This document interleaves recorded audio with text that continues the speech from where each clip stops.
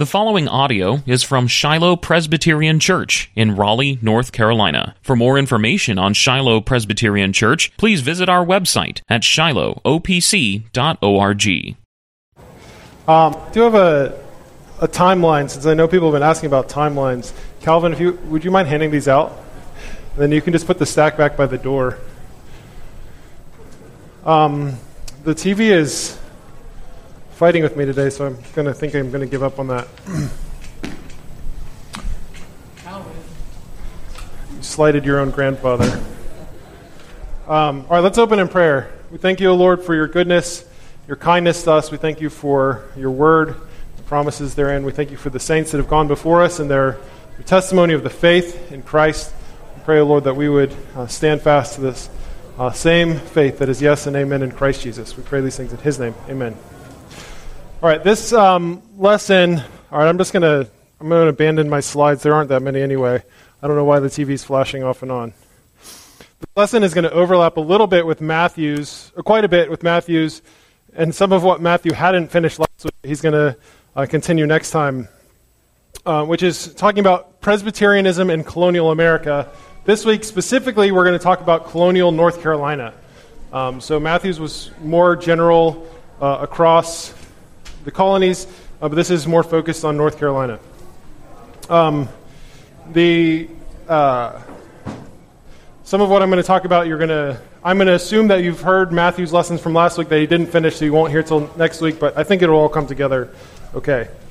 So just as a brief reminder from last week, in 1706, the Presbytery of Philadelphia is established. That's kind of the first Presbyterian body in North Carolina that is going to ultimately become what we now know as the PCUSA. I'm going to turn this off so you're not distracted by gorillas.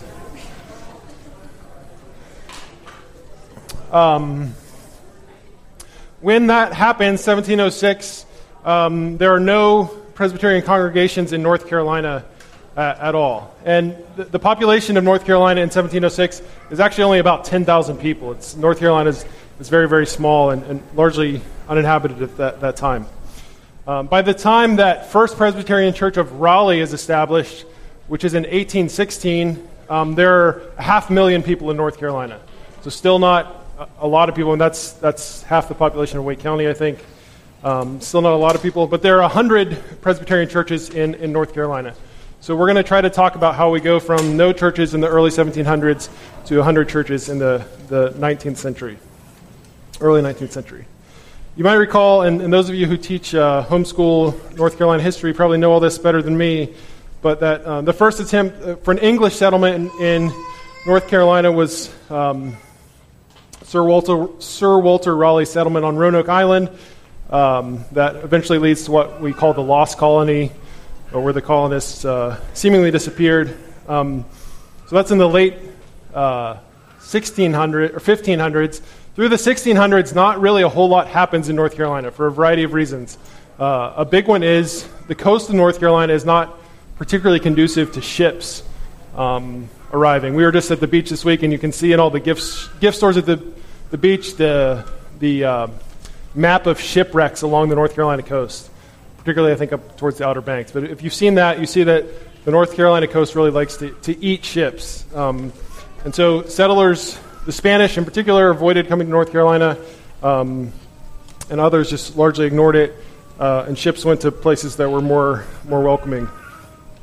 By the mid-1600s, though, some settlers start coming down from Virginia into northeastern North Carolina. So you can think up towards like Edenton and that area, North Carolina, south of Virginia Beach.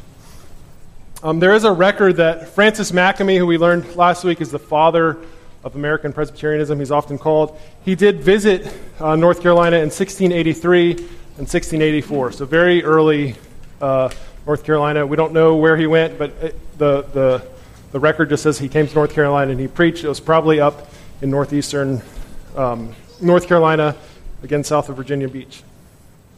The only organized church in the 1600s in North Carolina, does anybody want to guess what denomination it was? Anglican is a good guess, but it's actually not Anglicans. Not Baptists. Baptists were still really developing at that age. It was Quakers. Quakers were early in North Carolina. If we had more time, I was going to talk, we could think about what are churches that you expect to see if you drive into a town in North Carolina today. You might think, there's an Elevation Church branch, probably a Summit Church branch, probably a Charismatic Church. You might have the United Methodist Church and a Baptist Church.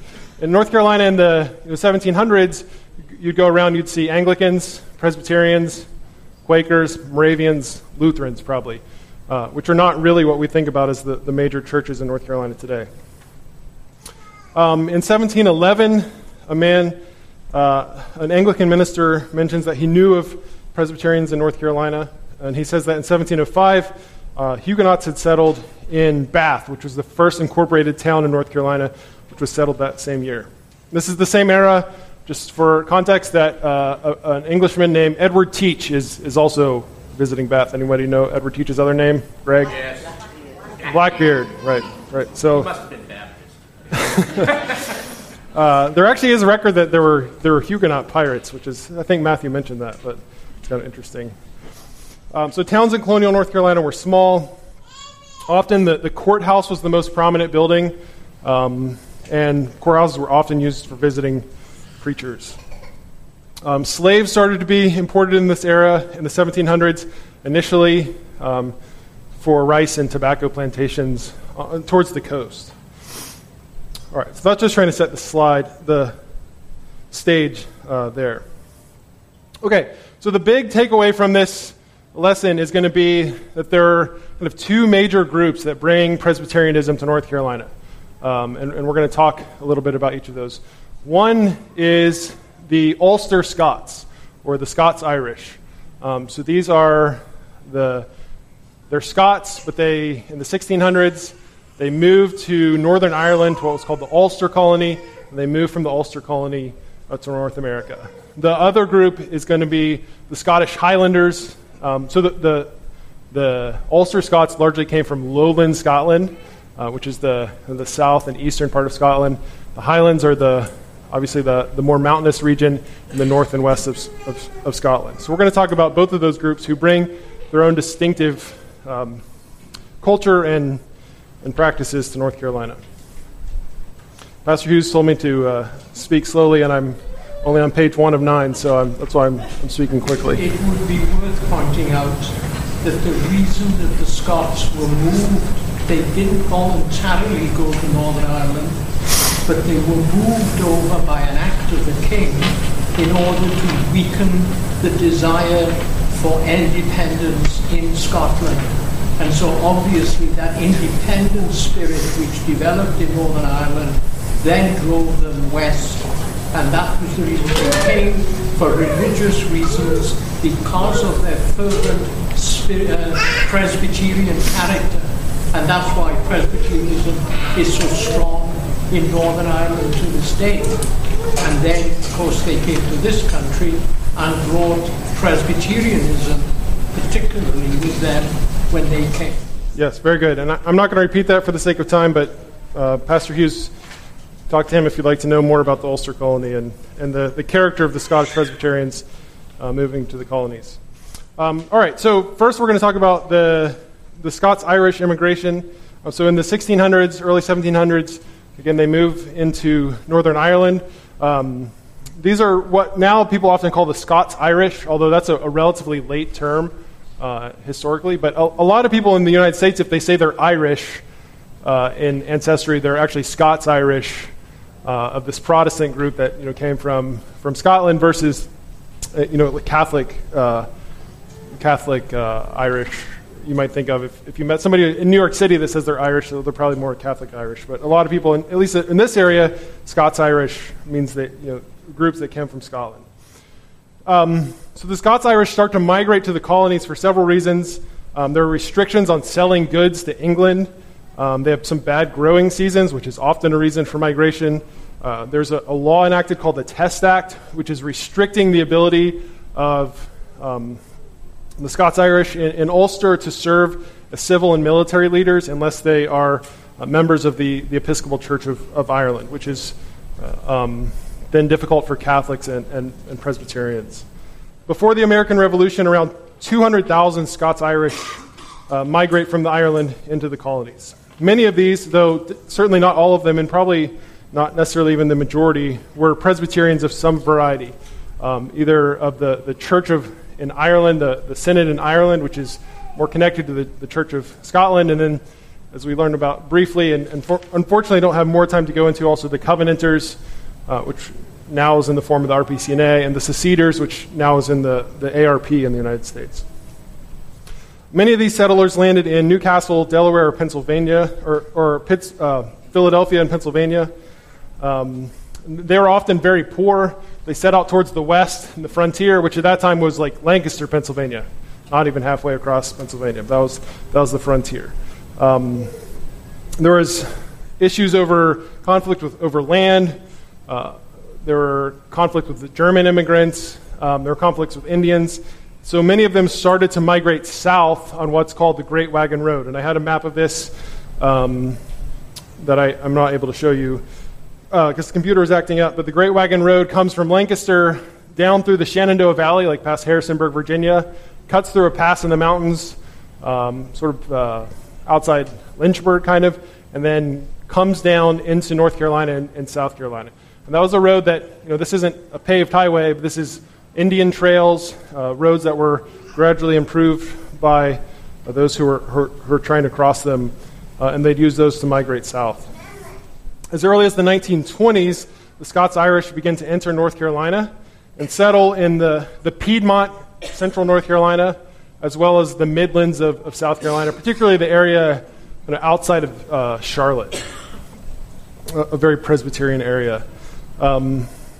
So some communities you can think of in North Carolina, the Hillsborough region was a very early developed region, Orange County, down towards Salisbury, and then around the Charlotte area. Many of these families would have brought with them their Bibles, their shorter catechisms, and their Scottish metrical psalters that they would have sung together from. Before churches were established, small groups would gather to recite the catechism together, sing psalms, and read scripture. However, it's important to realize that not all the colonists were religious. There's a historian who did an estimate of religious adherence in the different colonies in 1780. So this would have been during the American Revolution, a little later than what we're talking about here. North Carolina had the lowest rate of religious adherence at that time. Does anybody want to guess what the historian estimated? Rate of religious adherence. So like the number of people who are religious. 25? 60? 4% is in North Carolina. You can debate whether or not that's an accurate number, but the history is pretty clear that religious adherence in early colonial America was very, very low. So you can often people think about kind of the Scots-Irish and Presbyterianism together. And they often go together, but they certainly did not necessarily do so. Just as an example, in the 1750s, a young family, Elizabeth and Archibald Barron, and their 3 children left Ulster and settled in Lancaster or York County, Pennsylvania. In 1769, they left Pennsylvania and followed the Great Wagon Road south through the Shenandoah Valley, through North Carolina. They crossed over into South Carolina, just outside Charlotte. And those are my great-great-great-great-great-grandparents, the Barrons, who my son James Barron is named after that family. My great-grandmother was a Barron. All right, so that's kind of the Scots-Irish in 5 minutes. And I'm going fast because I want to cover a lot more material. So they, in general, you can think about the Scots-Irish as settling kind of I-85 from Durham down to Charlotte. If you think about that road, that's the corridor that gets settled. And oftentimes it's funny, like the towns that are prominent then are not really towns that are so prominent now. Like early town in Hillsborough, Salisbury, very prominent town. Now we just think about it as, or I think about it as the origin of Cheerwine and Food Lion. So, but very prominent town in the early days. All right, Highlander immigration. So another source of Scottish immigrants were the Highlanders. So the Highlanders come from the hills in the north and west part of Scotland, hills and islands. I mean, Scotland has a lot of very remote places, but there were a lot of Presbyterians there at this time. As early as 1729, the Highlanders start to arrive, not in Philadelphia as the Scots-Irish did, but they arrive at the port of Wilmington, which was really the one particularly accessible port that was available. These Highlanders left, again, there were a number of reasons, changing political structures, crops, laws. I mean, there's just a whole number of reasons. That's a big topic of its own, conflict in Scotland. And they arrived in Wilmington, and most of them got on little rafts, little boats, and went up the Cape Fear River to the area around what's now Fayetteville, North Carolina, which at the time was called Cross Creek. There's a botanical garden right in Fayetteville. I was looking at the map last night. Cross Creek comes out of the Cape Fear River at the botanical garden, if anyone's familiar with that. They didn't, in particular, stay in Wilmington for the most part, which, again, would have been very, very small at this time. But a lot of the kind of non-conforming settlers, meaning not Anglicans, moved out in more to wilderness areas where they were allowed to practice their religion more freely. I'm going to read a quote I think is interesting, and this is jumping ahead a little bit in the history, but the Highlanders, a lot of them spoke Gaelic, not English, and maybe some spoke English as well, but Gaelic would have been the language in the home. And this is a quote from a book called Antebellum North Carolina, Social History. The fact that most of the Highlanders spoke only Gaelic protected them from the nearby Baptist missionaries at Sandy Creek, which is outside Wilmington, and kept them faithful to Presbyterian Calvinism during the many years when they were without the ministrations of a regular pastor. Their custom of family worship also kept their faith alive. Children learned the catechism from their elders, and the church officers examined them frequently on it. Before each hearth where there was a reverence for the forms of the Scottish church, the whole family read the Bible aloud every day and repeated the shorter catechism. So, kind of funny, protecting them from the Baptists, but also we see here the faith of saints who are willing to go to a new land and yet persevere in their faith even before they had ministers, which isn't going to happen for another, until the 1750s, I guess. They don't have any ministers, or at least not permanent ministers. The Highlanders appear to have largely, or in general, been more wealthy than the Scots-Irish, who were very poor. The Highlanders seem to be a wealthier bunch who migrated. They started buying slaves earlier, is one sign of that. The earliest Presbyterian church in North Carolina may have been Black River Presbyterian Church, founded by the Highlanders from the Argyll region in Scotland around 1740. And Black River Presbyterian Church is still a PCUSA congregation today. Matthew was able to preach there fairly recently. It's like 7 old ladies, right? It's 11 old ladies. It's a very, very little church, but that's kind of between Fayetteville and Wilmington. And the church building that is there now is from the 1800s. Is a really cool building to see, although obviously not from 1740. But still there, still a practicing church. It's hard to know, what were the earliest churches in North Carolina. The records are very, haphazard, as well as what did it mean for you to become a Presbyterian church when people were meeting early on, but they weren't formalized in the sense that they were on the rolls of a presbytery. But somewhere around 1740, churches seem to start to come into being. And as I've already mentioned, the Presbyterians began to gather in North Carolina. They didn't have ministers, so they didn't have pastors serving them. This is a quote from another historian. Beginning in 1707, and for virtually every year throughout the century, the minutes of the Presbyterian Church contained petitions from congregations and presbyteries pleading for ministers. This isn't just North Carolina, but throughout the colonies.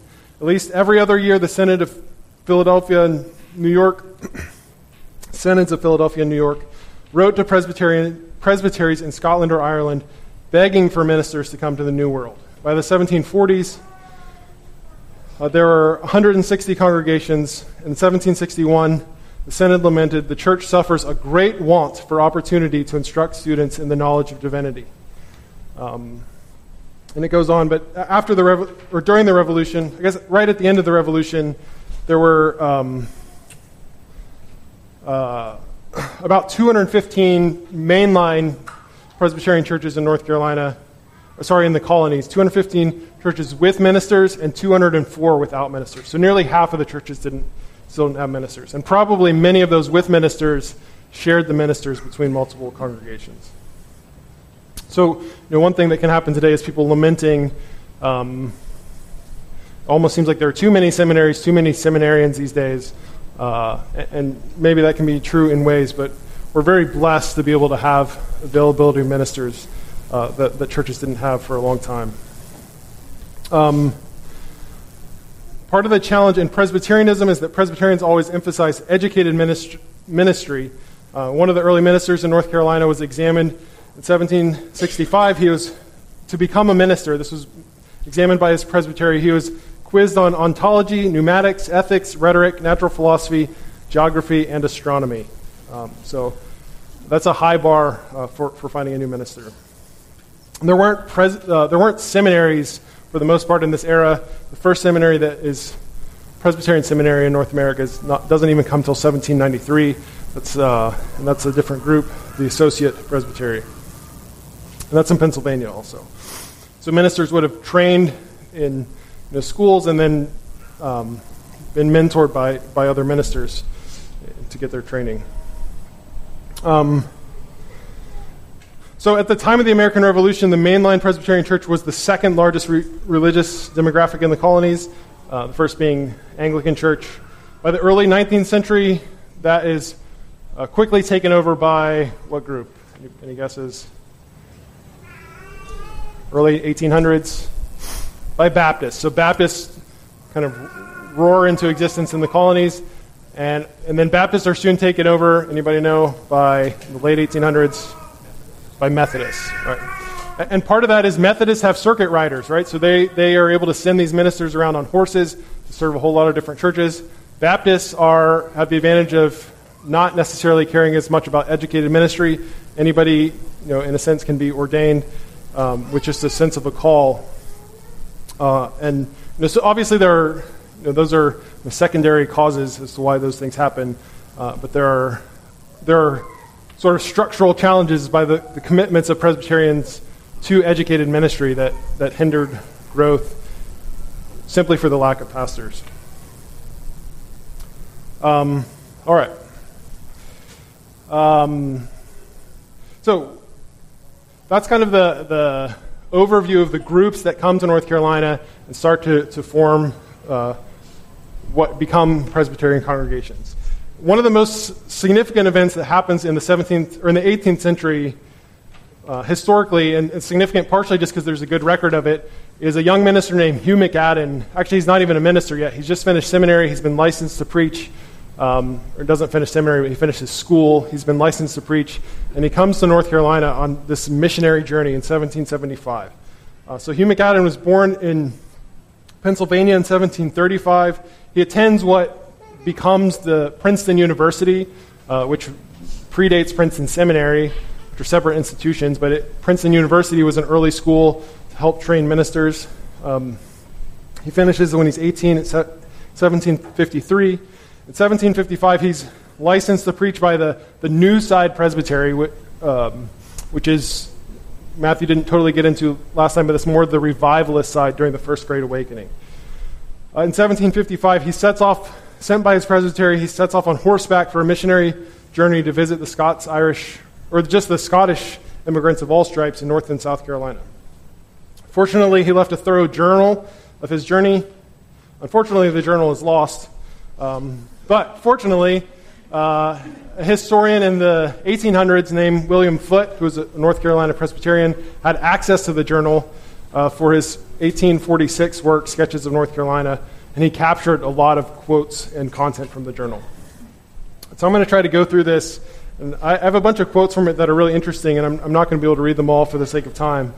But he leaves 1755, he leaves Lancaster County, Pennsylvania, heads down through the Shenandoah Valley, crosses through a pass in the mountains, and then heads south towards kind of like Danville, Virginia type area, like north of Greensboro, north of Hillsboro, that area. He crosses over into the Caswell County, Orange County type area, heads down this the Great Wagon Road down I-85 past Charlotte, kind of crosses into South Carolina for a little bit, then loops up through Fayetteville to Wilmington, cuts through the middle of eastern North Carolina, back towards kind of Orange County area north of Durham, and then heads back north, all within about a year's time.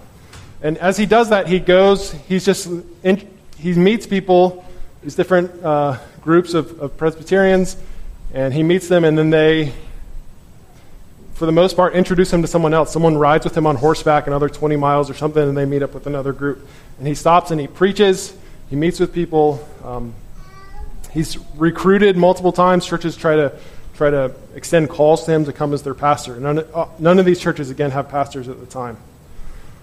McAdden was a new-sider, or more on the revivalist side, but he was willing to preach or meet with any groups who would have him. He did express anxiety about receiving opposition from the old side groups. This is 15 years into the division between the old and new side. He would preach in homes, open air, Baptist churches, in courthouses, kind of wherever he was able to preach. He observed division among groups due to the influence of Baptist ministers who were starting to appear in the area. And his highest compliment he seems to give as he travels is he meets a group and he calls them pretty regular Presbyterians. That seems to be when he thinks fondly of someone. Just a little bit historical context, and we can't go into this for the sake of time, but this is also during the French and Indian War. Braddock's defeat happens at this time when the British troops fail to take Fort Duquesne in what's now Pittsburgh.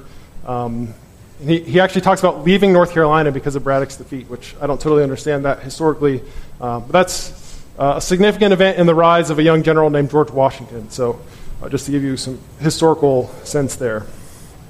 All right, I'm going to read this one long quote because I think this is an encouraging testimony of his service to God at this time that we now, 250 years, are heirs of. He says, on his first Sunday in North Carolina, having now got within the limits prescribed me by the presbytery, I was resolved not to be so anxious about getting along in my journey, but take some of my time to labor among the people. If so be the Lord might bless it to the advantage of any. May the Lord of his infinite mercy grant his blessing upon my poor attempts and make me in some way instrumental in turning some of these precious souls from darkness into light and from the power of God the power of Satan unto God, that the power may be known to be of God, and all glory redound to his own name. So that was his faithfulness, and his heart's desire was to glorify God and see the lost brought to faith. I'm going to skip some of my quotes, but he has just some wild adventures escaping from Catawba Indians. When he gets in more to the Fayetteville area, he preaches to some Highlanders. He said, I preached to a number of Highlanders. Some of them scarcely knew one word that I said. They were Gaelic speakers.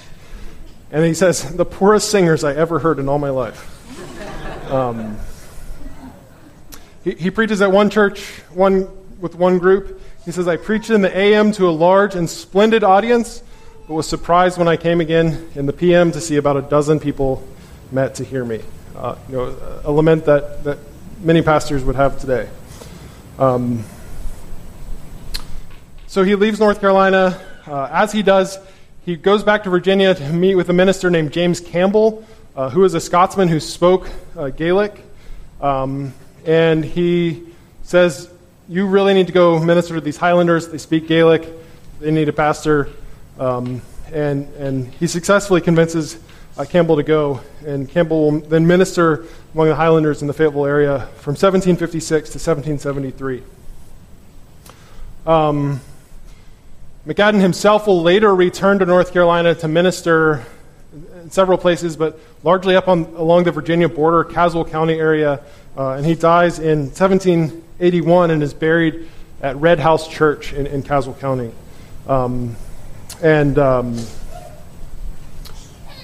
a few days after or a couple weeks after his death, the British come through and destroy a lot of his papers, which his children later lamented they lost a lot of the history about him. But a significant figure in North Carolina Presbyterianism who really helped to consolidate and bring about congregations as time went on. All right.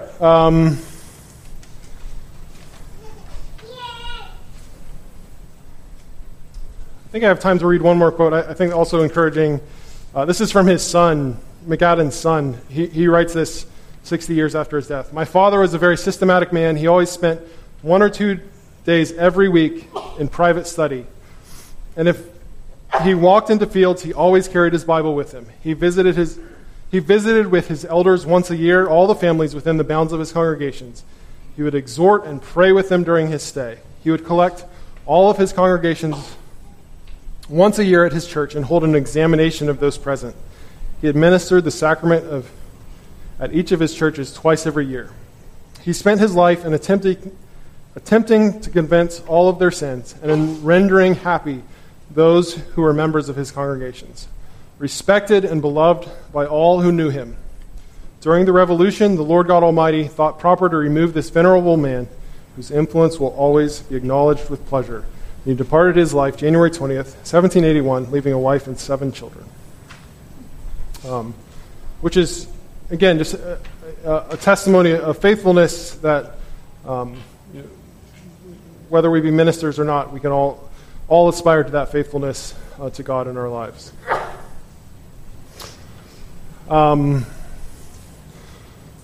Okay, so James Campbell, I just mentioned, becomes a minister to the Highlanders in the Fayetteville area. Probably the first permanent Presbyterian minister in the colonies. In 1765, 3 more ministers accept calls in North Carolina. James Criswell in Granville County, which is the Oxford area, northeast of Durham. Henry Patillo in Orange County, which is the Hillsborough area. And David Caldwell in Alamance County, the Greensboro area. Those are probably then those 4 together, the first 4 ministers, Presbyterian ministers in North Carolina. David Caldwell's a neat one to dwell on a little bit. He ministered to 2 congregations together for 52 years. One is called Buffalo Presbyterian that still exists. I can't remember the name of the other church. He opened a school that was often called Caldwell's Log College, a similar name to the Log College that is training young men for the ministry in New Jersey as well.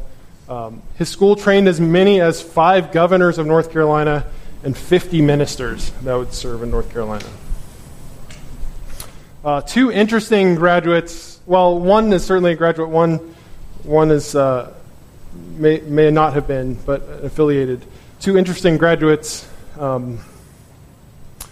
One is Barton Stone. Does anybody know who Barton Stone is? He became a Presbyterian minister and then moved to Kentucky.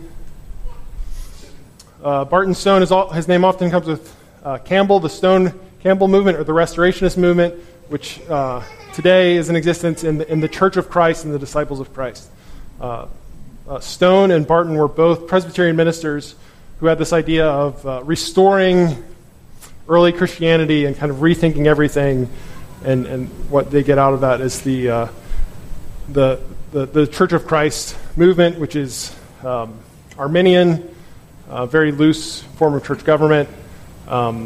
They believe you have to be baptized to be saved. So is that what's typically known as the Campbellites?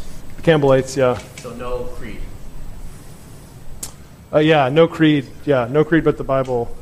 But they start out as Presbyterians. And Stone is involved particularly in what's known as the Cane Ridge revivals in Kentucky, which you may have heard of, which are part of the early days of the Second Great Awakening, these outdoor camp meetings that become famous for their revivals. Those really start as these Presbyterian communion seasons. We just read about how McAdam administers communion twice a year, which was common, where they would have these week-long kind of communion seasons, preparing themselves to receive communion. Those morph into these revivals that are happening in Kentucky. Another man associated with David Caldwell, he at least grew up in Caldwell's church, may not have attended the Log College, was a man named James McGreedy, who goes on to be a minister as well. He goes up to Pennsylvania for a little bit, then comes back to North Carolina and pastors a church in the Burlington area. Also comes to be associated with Kentucky. In Burlington, he was known to be a fiery preacher with an emphasis on Christian piety. Not everyone liked his preaching and his emphasis so much that at one point someone took the pulpit out of the church and set it on fire and left a message in blood threatening his life unless he changed his preaching, which is scary. James McGreedy also moves to Kentucky, this is the frontier. After the Revolution, Kentucky is really kind of frontier land. And his communion seasons turn into the revival of 1800 in Kentucky, which I think predates the Cane Ridge revivals by a few years. But that's where people started to have these physical reactions that were called the jerks. They were like physically flailing around and things, the result of these revival meetings. James McGreedy becomes involved in another offshoot that happens from Kentucky called the Cumberland Presbyterian Church, which you may or may not be familiar with. It's still around in some form today, but the Cumberland Presbyterian Church was started for a variety of reasons, but one being of a lot of pushback in Kentucky out on the frontier for this requirement for educated ministers.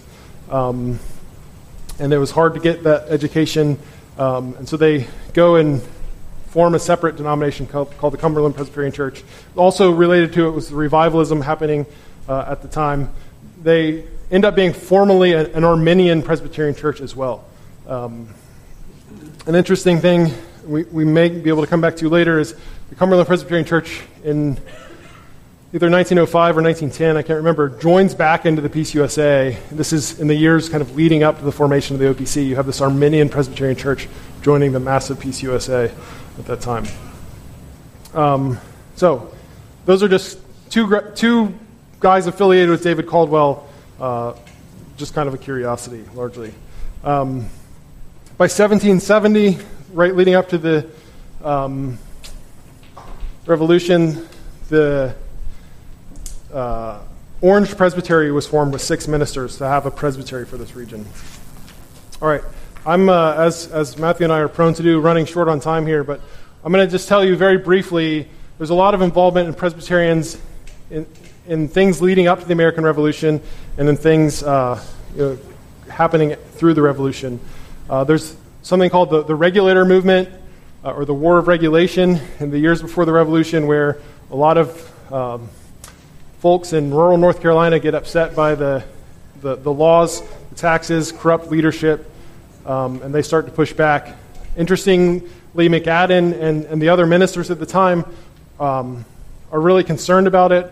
They tell the governor of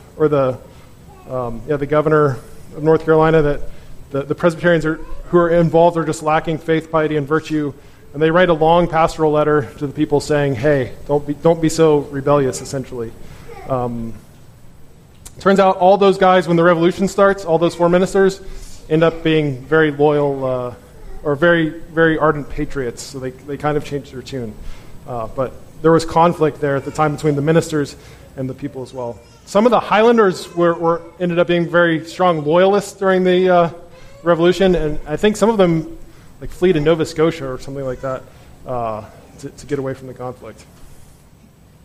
All right, we're out of time, so I'm going to just rush ahead. So at the time of the Revolution, there are something around 50 churches.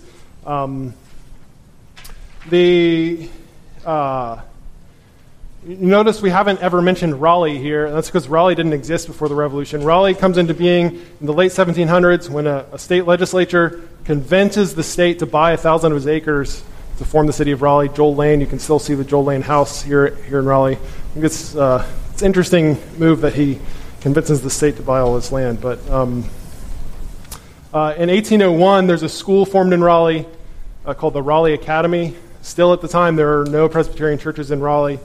But in 1810, they hire a 32-year-old Presbyterian minister named William McFeeters as headmaster of this school, which is on the same lot that now the governor's mansion sits on. And he probably starts holding services in the old State House, which later burned down.